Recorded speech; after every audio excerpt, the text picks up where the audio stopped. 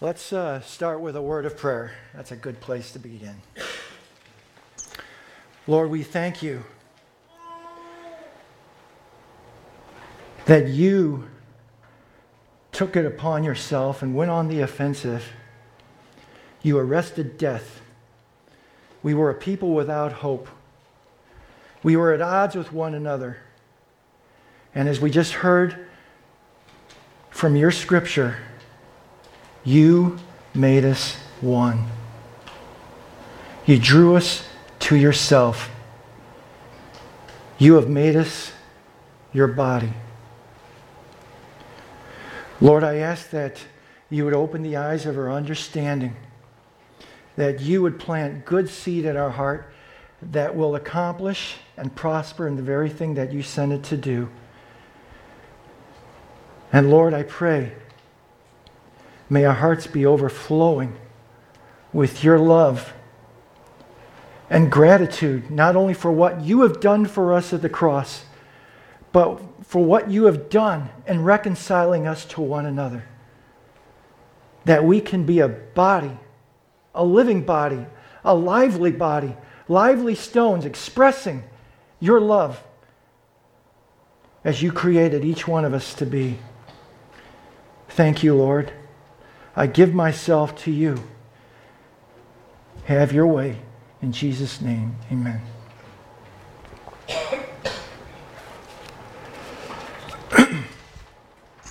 So continuing on this morning under the topic, the third in the series on discord now. Let's start with a familiar portion of Scripture from 1 Corinthians chapter 12. It's a set of lengthy verses there, starting at verse 12 to verse 27. You're familiar about where he talks about all the members being a necessity, that they're all important. And what I'd like to do is pick it up at verse 18, and then read to 27. But as it is, God arranged the members in the body, each one of them as he chose. If all were a single member, where would the body be? As it is, there are many parts, yet one body. The eye cannot say to the hand, I have no need of you, nor again the head to the feet, I have no need of you. On the contrary, the parts of the body that seem to be weaker are indispensable. And on those parts of the body that we think less honorable, we bestow the greater honor.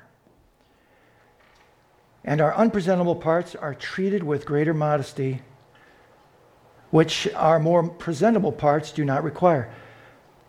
But God has so composed the body, giving greater honor to the part that lacked it, that there may be no division in the body, but that the members may have the same care for one another. If one member suffers, all suffer together. If one member is honored, all rejoice together. Now you are the body of Christ, and individually members of it. I entitled today's message, What God Has Joined Together. Now, we hear those words in terms of a marriage ceremony, but I think it is appropriate to take those words and apply them to ourselves and our relationship to one another, as we are the body of Christ. And in this set of scriptures, there are several things that I want to draw your attention to, and I want to underscore it again by saying this: what God has joined together. That is no small thing. Sometimes I find myself, I hear or I read something and it just goes right over the top of my head. But I want to challenge you to just after today, in your quiet time, just ponder that for a moment. What God has joined together. I have been in some churches where, when we do the meet and greet here, it was like sitting with a bunch of ice cubes. Turn to the person on your left. Glad to meet you. Glad you're here. I want to tell you that from my observation, as much as I can see, that is not the case here. We are lively stones. Each one an expression of God, purposely designed by Him to be connected, to one another. Everyone having an individual expression, but everyone having a purpose. And I'll touch on that in a minute.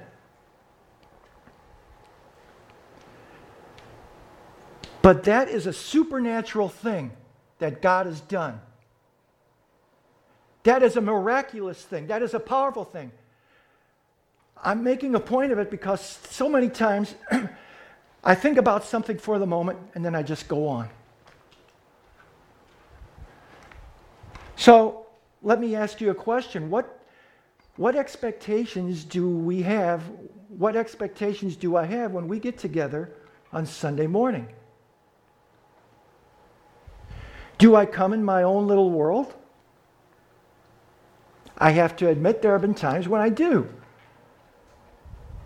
But God has really been stretching me. God has been working with me. God's been kneading me, if you will, like bread, to think outside the box.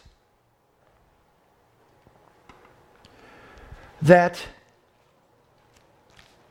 we are a body. And I just want to say, I want to highlight some things in this passage purposely again. But as it is, God arranged the members in the body. God arranged. And in digging a little deeper, it's not like He was doing it under stress or laboring. In the King James, it says it pleased Him. He had an intention to do that.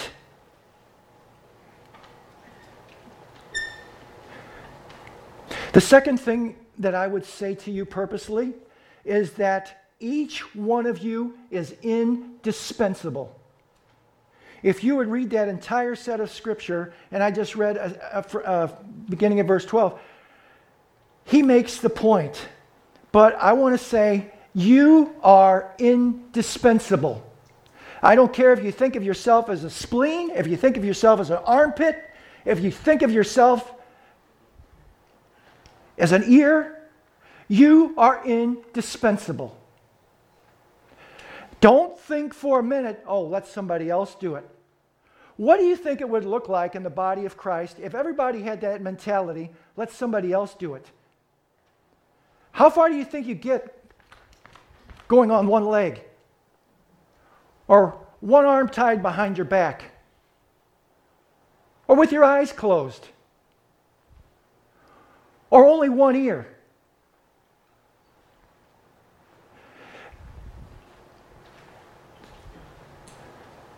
We put ourselves and the body of Christ at a disadvantage if we give place to that lie.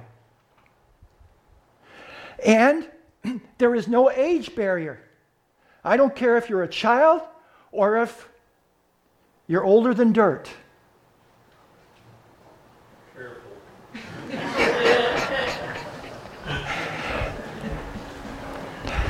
I had to make the point. Thank you, Mike. But God is not a respecter of persons. And so part of what I want to do today is challenge each one of us in our calling as members of one another, members of the body of Christ. I have to tell you, over the last weeks and hearing about discord and what Tom defined as severing of the heart, what I pictured was a meat cleaver, just boom. There was nothing pretty about that. There's nothing pretty about discord. Nothing at all. And how I have to believe that and the scriptures that were shared in the previous messages breaks God's heart.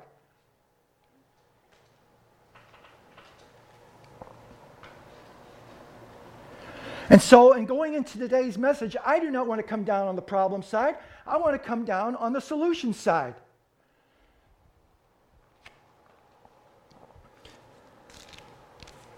So as I prayed and replayed past messages pertaining to this, there were some things that the Lord highlighted to me. And the first one is proclamation. You know, when I was listening to this, I was thinking about, my mind was focused on discord, and then I heard Tom say something, and it triggered, proclamation.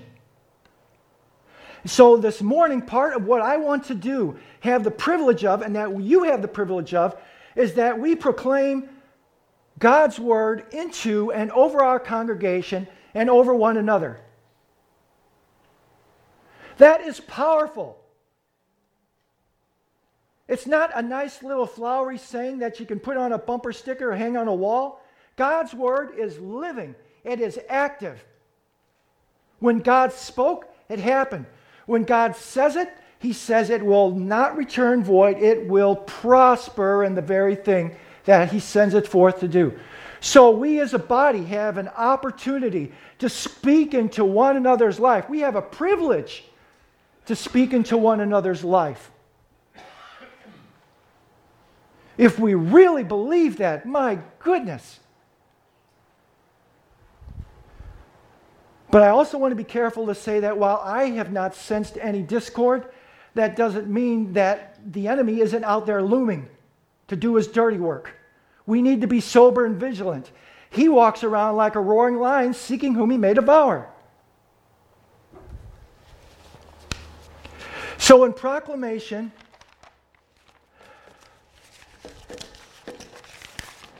I like what Wayne shared some weeks ago. He said, proclamation is the declaration of any supreme magistrate.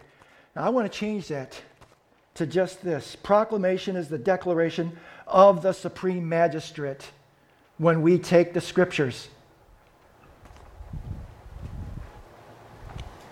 Proclamation is the declaration of the supreme magistrate publicly made known, and is complementary to the more specific term evangelize. It is often translated preach in the New Testament. As one reads through the New Testament uses of proclaim, one might say it means to speak forth. Proclamation is powerful in a number of ways. When spoken with faith, it brings God's power to bear on a situation. It also plays an important part in transforming our minds to be like Christ.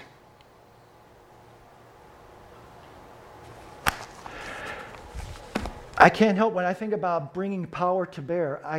I have this picture of these mighty turrets, these gun turrets of the USS Missouri being turned to a specific target.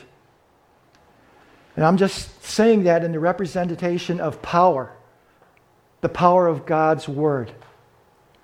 Bringing His grace, bringing His love, bringing His presence, bringing His promises to bear in whatever as it pertains to us growing as a body.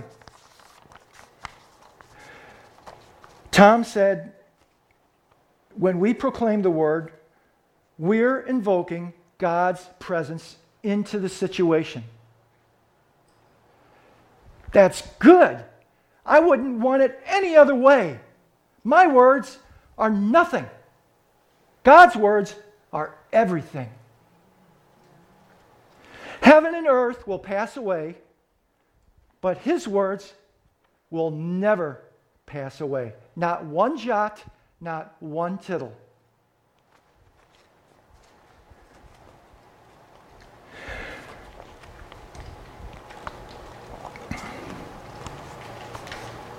The power in proclamation is agreeing with God.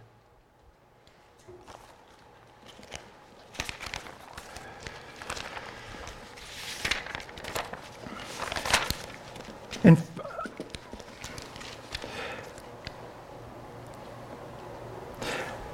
just one other thing. The alternative, Jesus spoke about this. He said, a house divided will what? Will not stand. There's the outcome. A house divided will not stand.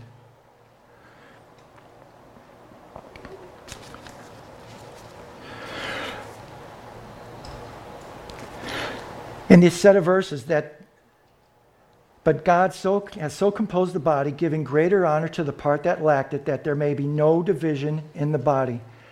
And then he says, but that the members may have the same care for one another. The same care. So how does that happen? The same God who joins us together is the same God who empowers each one of us in that same way to love one another. That is powerful. What God has joined together.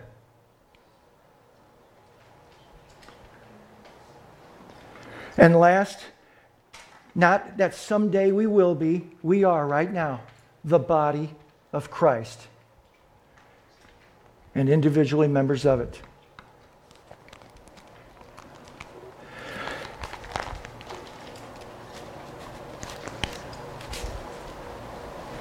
The second word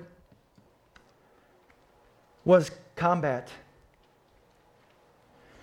And so I thought I will go to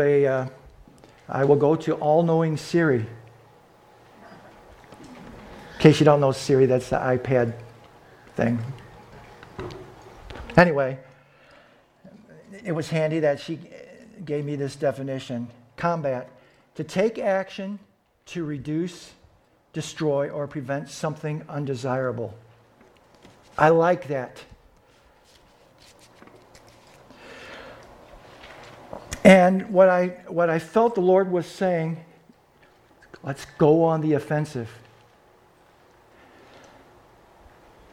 If I had a nickel for every time that I had heard in a sermon about the world creeping into the church, I could take us all out to lunch and then some.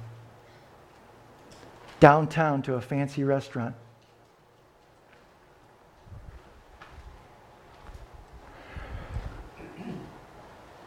If I had a nickel, I could buy myself a brand new pickup truck.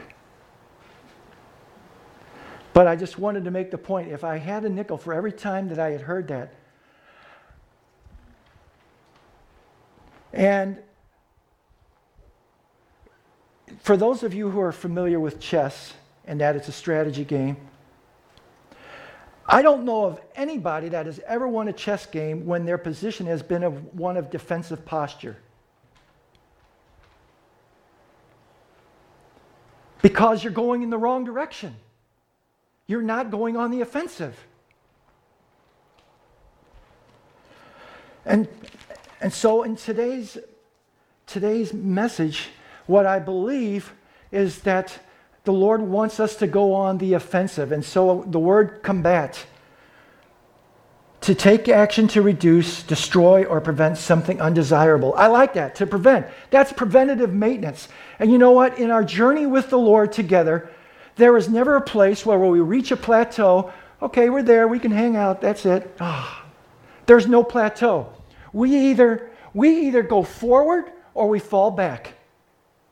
There's no middle ground. But I tell you, if we're going forward, we don't have to worry about going backward if we're going forward. Right?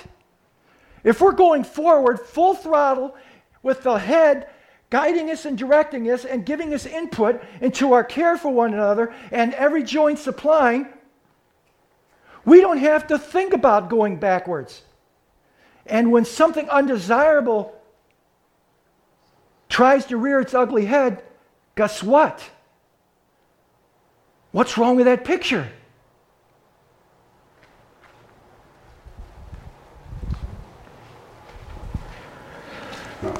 1 Peter chapter 1, 13 through 14.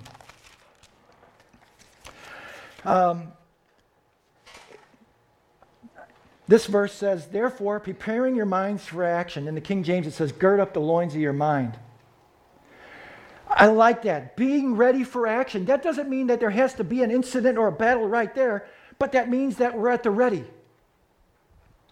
You know, if we have the Word of God treasured in our hearts, that word does not doze off and go to sleep if we're implementing it. It's like a watchdog. It's like Louis.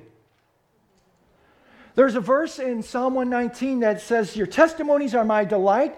They are my counselors. God doesn't slumber or sleep. When He brings a word to your mind, He can do it anytime, day or night, but there's a purpose and there's a reason.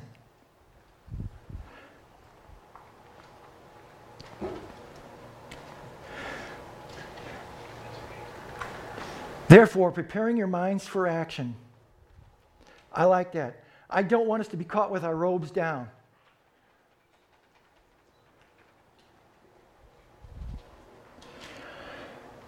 First Peter chapter 2, 1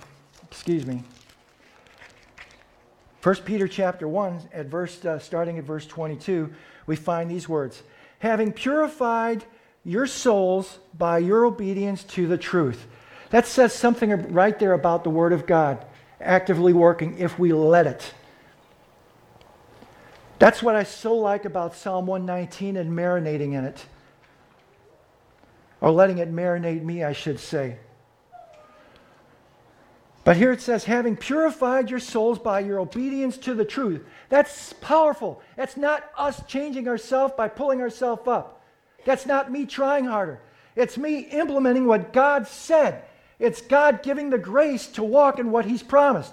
Having purified your souls by your obedience, making the choice, the deliberate choice to the truth. For sincere brotherly love, loving one another earnestly from a pure heart. I like that word, earnestly. It means to not relaxing in effort. That's what that means. Not relaxing. To me, that's passionate, that's intense, that's commitment, that's purpose, that's willful intent. That's good. That's how He sees us. That's how He sees us as a body. That's how He wants us to see one another.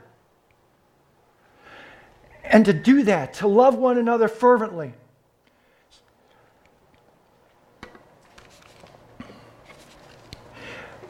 But I have to tell you that on any given day, in the blink of an eye, things can turn on a dime. And so, the place where I work, I've been there 28 years, and in that tenure that I've been there, thank you, Lord,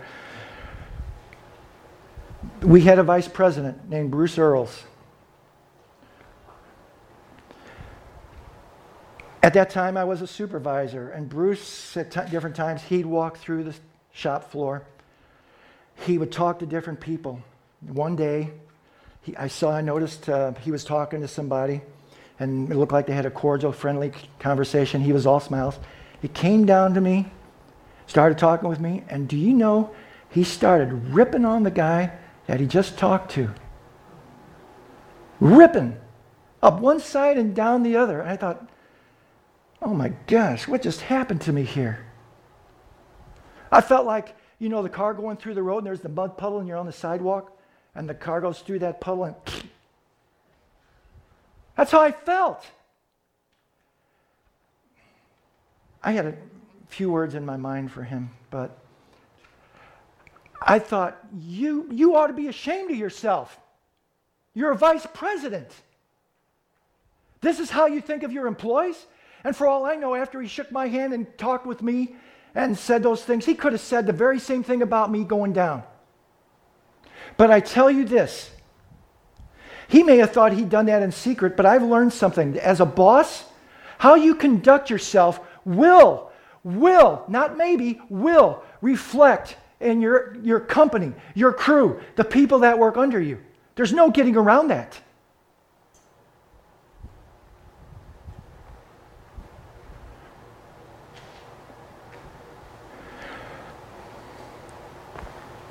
I do not want to work in a toxic environment. I tell you that, I know I say this, that when we do our meet and greet, and it's not going through the motions, but I watch, I look, and you know what I see? I think there is a lot of spiritual dynamics taking place there in that meet and greet that demonstrate and express God's love and care for one another. And I look forward to getting together with you and with the Lord, because on any given Sunday, how is He going to interact with us? How is He going to manifest Himself? What is He going to do?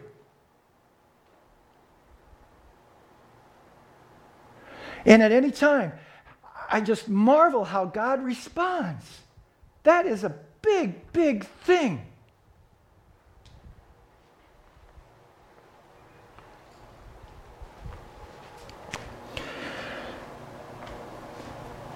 First Samuel 18, 6 through 9. This is, before we go on there, hang on. Having purified your souls by obedience to the truth for a sincere love of the brethren. Let me finish that set of verses up. Since you have been born again, not of perishable seed, but of imperishable seed. We have a new nature. It's not decayed. It's not perishable. It's imperishable. Through the living and abiding Word of God. That's why we're able to love one another. Because He is the wellspring that never runs dry. God is love. That's who He is. He can't change that about Himself. And when He puts that seed, when we choose to let Him put that seed in our heart, that will transform our thinking and how we view one another and look at one and each other, and going forward, how to strengthen one another. I just want to say, in 1 Samuel 18 then, 6 through 9, here's a familiar story, and this is what happens after this victory. You know, after David slew Goliath, I would have expected the next set of scriptures to talk about there was Mary in the camp, God arose, His enemies were scattered, the Philistines were on the run, and wow, there was just a oneness and everybody celebrating the victory, and go on and so forth. In the blink of an eye,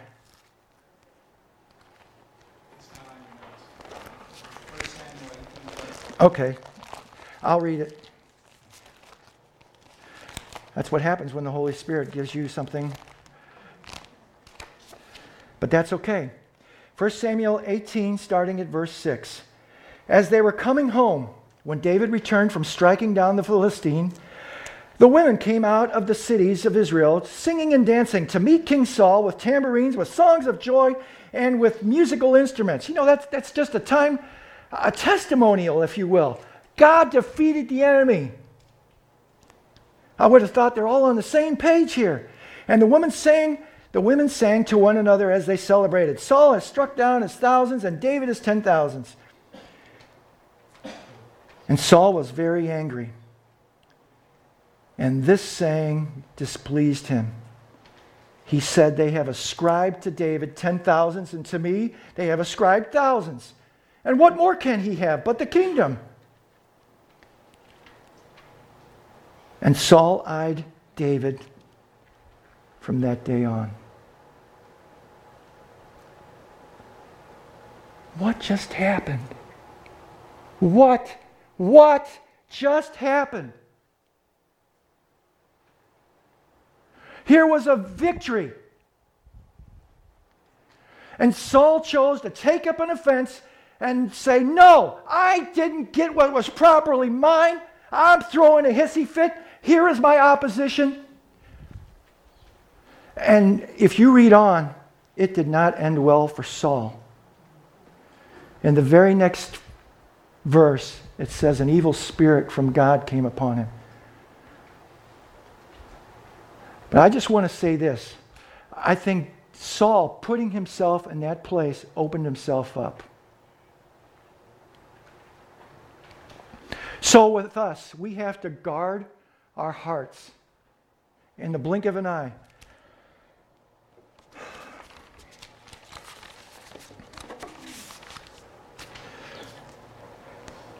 A while back, Tom had shared a message, and in his message, he was talking. He shared a little story about James MacDonald. James MacDonald, a minister, was talking about being willing to give up our opinion for the sake of unity. He stopped, put his hands on his hips, and loudly asked, "What? My what? That most holy of all things, my opinion?"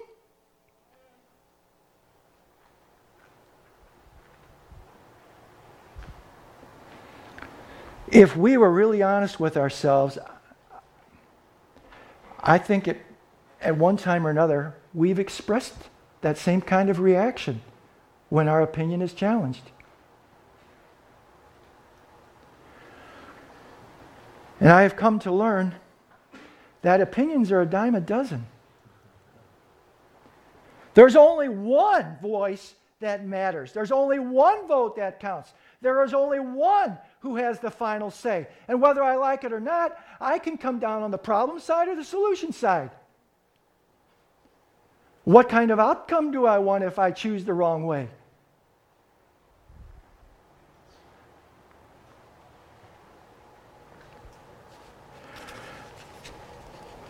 And I had to make a choice in the time that there's more to this. That, when God joins us together and we do have opinions, it's not like we're just easy interlocking pieces and we just kind of mesh together.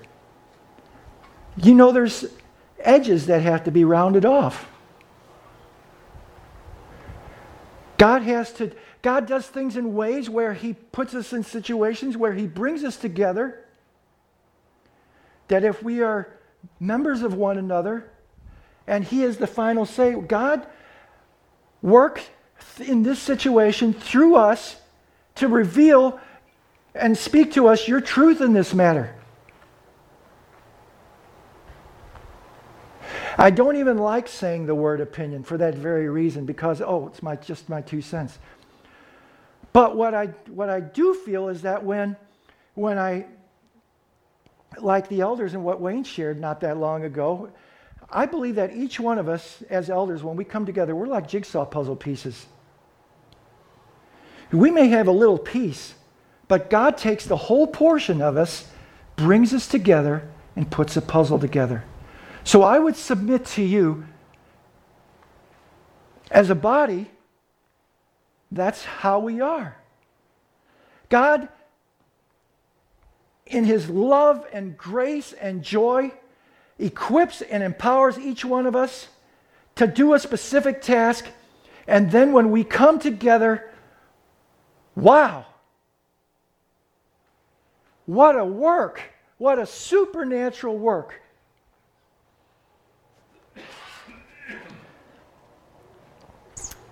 This next thing, in terms of being on our guard and in the blink of an eye, this is a film clip from one of my favorite shows. This is Hogan's Heroes.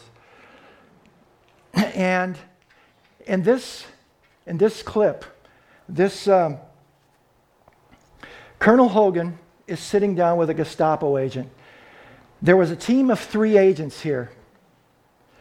And they boasted, Major Hochstetter boasted, that they could crack any prisoner within an hour's time. And so Hogan comes up with a plan, and he digs up information on each one of these Gestapo agents. And I want you to see how this unfolds. Turn it up.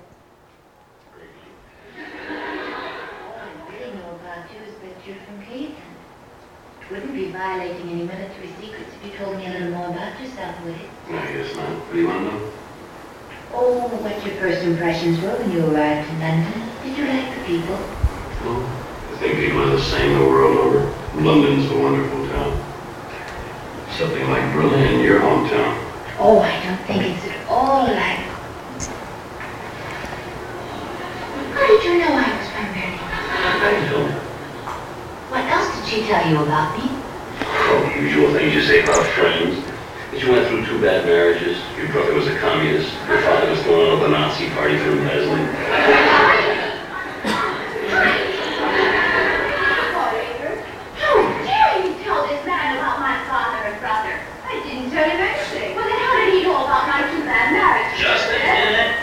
Jumping on Heidi. After all, you told me about our mother's schnapps problem. You want to do that?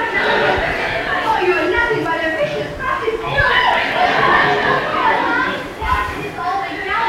Well, the girls have been telling tales out of school. She was the one. You were the one. You told this person everything you knew about me. And what about you?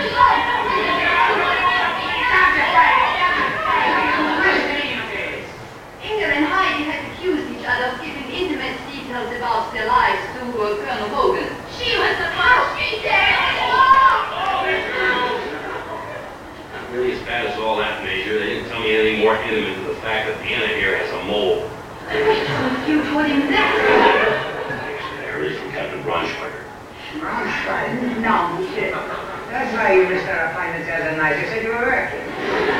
Don't be too hard on her, Major. Heidi's dating Braunschweiger, too.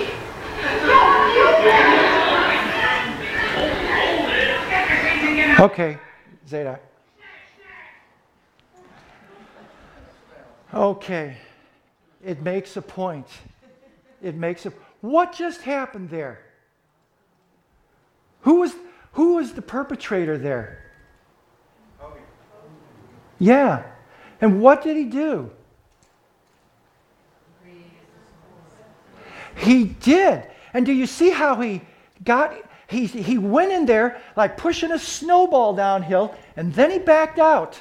And then here they're at it, one on the other. They've got their guns, they've got their, I won't say claws, they've got their fingernails, their backs on their hair up, their hair's on their back, but you could see how they turned on one another, just like that.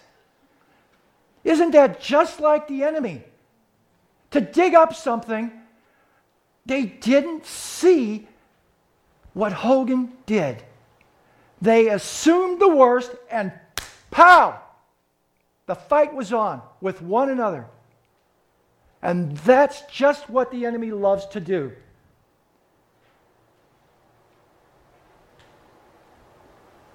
And the damage is done.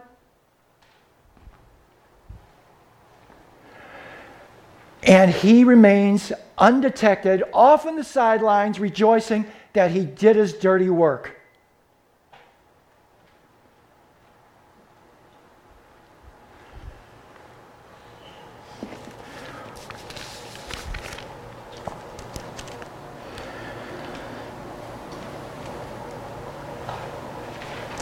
Ephesians 4:15 and 16.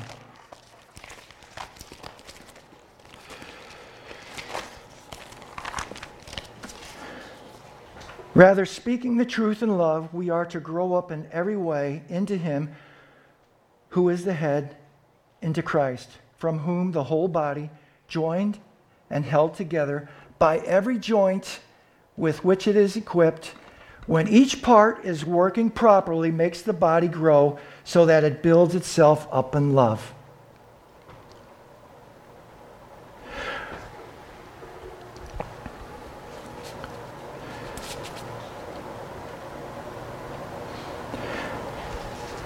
The outcome is no matter what part you are in the body of Christ, you are indispensable. You're important. God sets you in place. And the outcome, which we see here, when each part is working properly, makes the body grow so that it builds itself up in love. That is a tremendous statement with a great outcome because it's all under His orchestration. It's not that we do our own thing, it's under His headship. Anybody know the definition of synergy?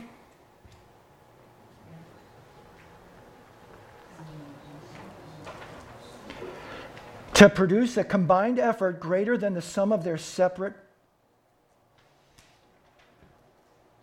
parts.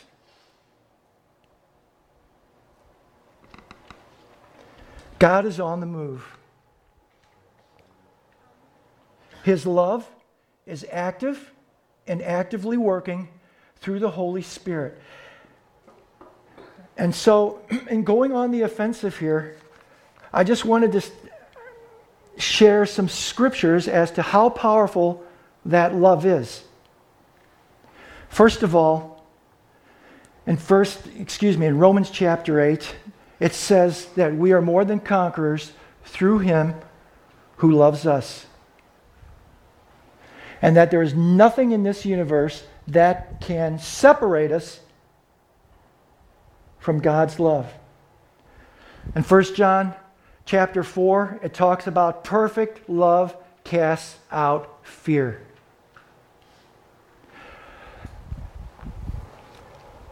In Romans it says, do not be overcome by evil, but overcome evil with good.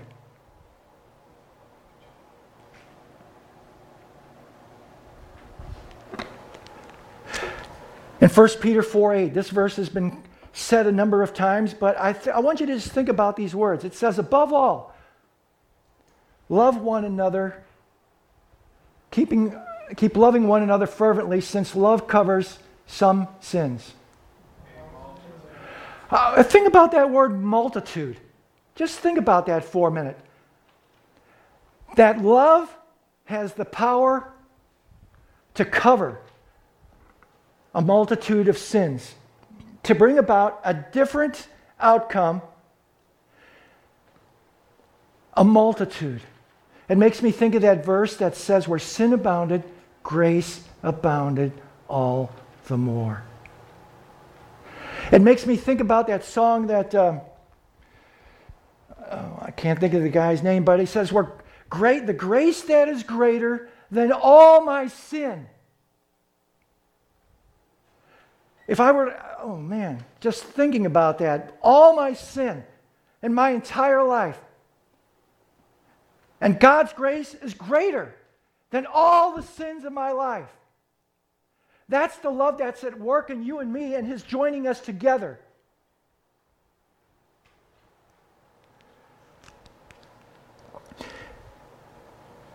His love is active in each one of these verses. And if you look at 1 Corinthians 13, the familiar set of verses there, His love is active. It's not, nor will it ever be passive. It's active.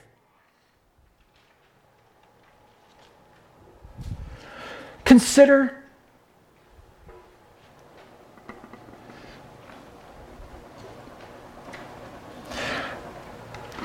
I want to just tell you a little bit about our home group. Not that long ago, we had a dinner. And I think I'm in safe ground in saying that when we went to that dinner as a home group, and when it was time to leave, I felt that everyone in our home group that night was blessed.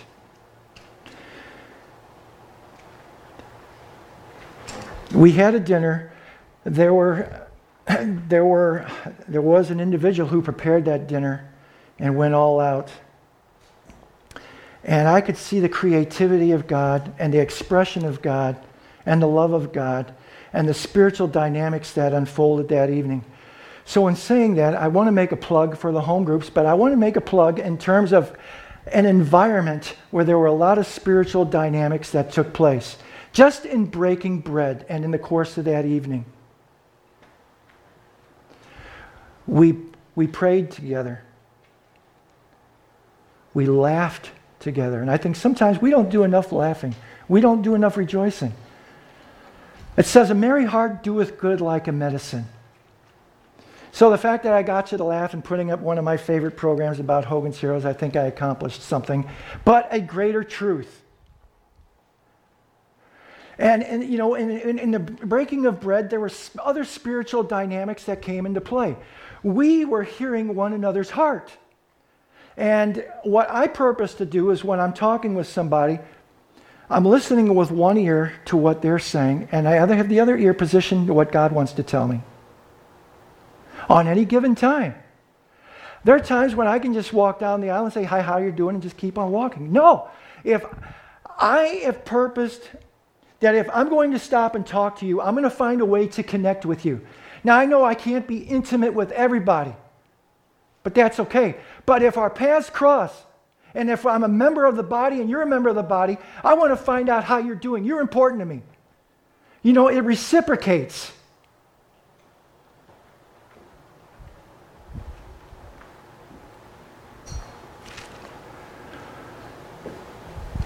And I find a way to connect. And then I want to hear what you want to say. What's important? What's coming out in the answer? What's the heart behind the voice? And then I'll follow up on it. We came away, each one of us that night, being loved, having a sense of being loved. I wasn't looking for a gift. I got a gift. Everyone in our home group got a gift. And I want to make a plug, if you will, for the 5 languages of love.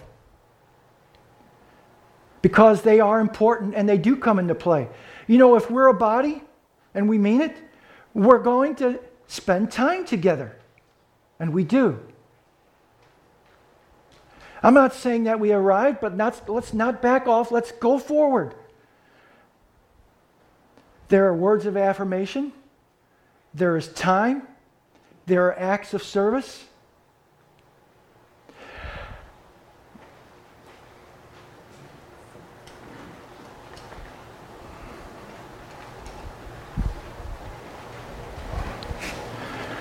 They're powerful in their own way, and sometimes you may have more than one love language that really touches your heart. Receiving gifts and physical touch.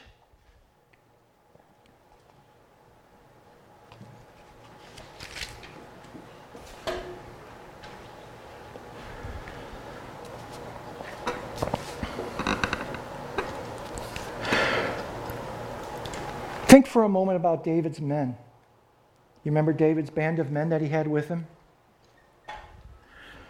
One day, David expressed a desire that he wanted a glass of water. Not just any glass of water. He wanted a glass of water from a well. And where do you think that well was? It was in the enemy territory. Now, you would think that his men would have thought, man, come on, it's a glass of water. Really? You can't just have a glass out of something here in camp? You got to have that water? No, it doesn't say that. David made that request, that longing. I want that glass of water. His men did not think twice about going in enemy territory at the risk of their own life to get a glass of water. What does that say about the depth of commitment and love that David's band of men had to David?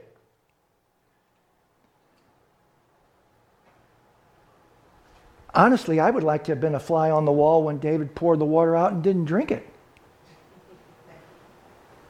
He said, I can't drink it. I would have thought, what? We just went through all of that. And you do what? No, that wasn't their heart. Their heart was to do this for him at no thinking of personal life, loss, or injury. If he wants it, we're going to get it. And that's the intent of heart and commitment and the oneness of heart that they had.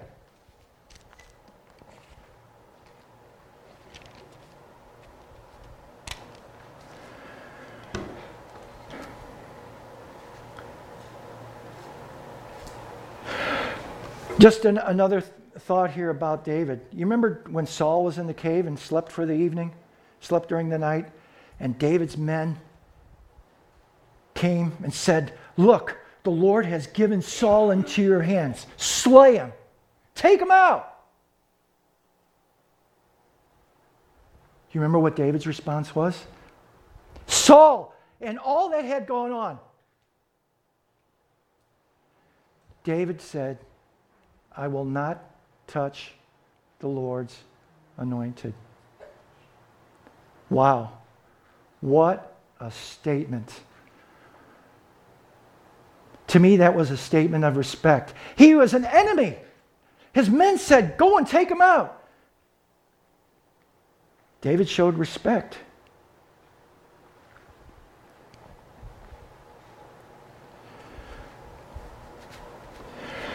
Just a word for each of us individually. When Jesus looks at you, when the Father looks at you, He doesn't see you, He sees Jesus. When Saul was on his way to Damascus to persecute the church with a man on a mission, Jesus didn't say, Saul, Saul, why are you persecuting this person or that person? What did He tell Saul? He said, Saul, why are you persecuting me? That says something about Jesus' depth of love and commitment to each one of us as His body.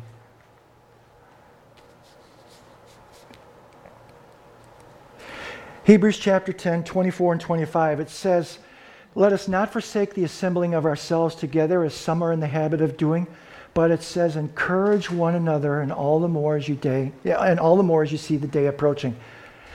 Now consider when those words were written back then and now where we are now. I tell you that with the God of love, the one whose love never fails, never gives up, and never runs out on us, that we have opportunity to express, to demonstrate, and I would dare say, ask God for surprises. How can I bless this person and encourage them as a part of the body? I tell you what, a divine surprise from the Lord. It could be as simple as a thing of Ted Drew's. I'm just saying.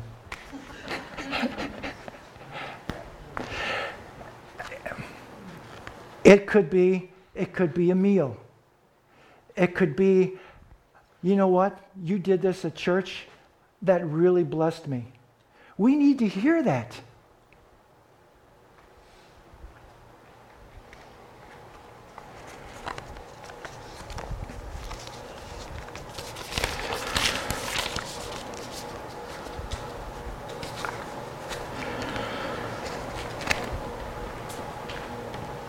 So in closing,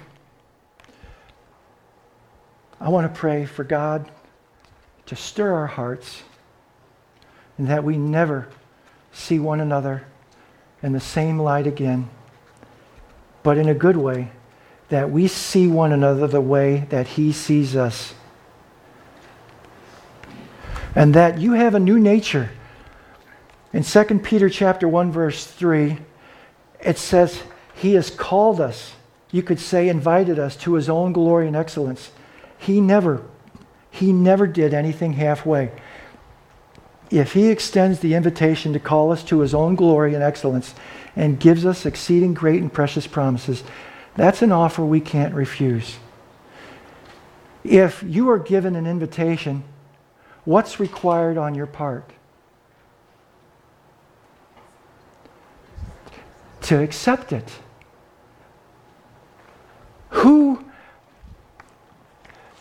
I like what Tom said. Tom said,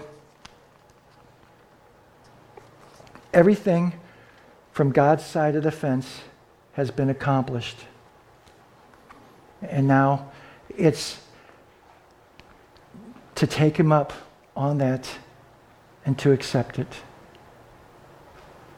Let's go on the offensive, my brothers and sisters. Let's go all out.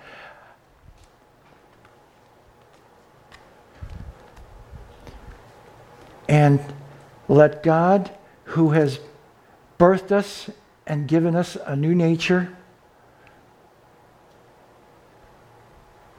Let us purposely make it our aim to love one another fervently because we are members one of another. In Jesus' name. Lord, I thank you for every person represented here. I thank you that you have called us and that you have made us one. I thank you that you have made us and called us your body. Lord, the words that have been said today, let them stir in our hearts. Holy Spirit, fall afresh on us, and may we increase and abound in fervent love towards one another. In Jesus' name, amen.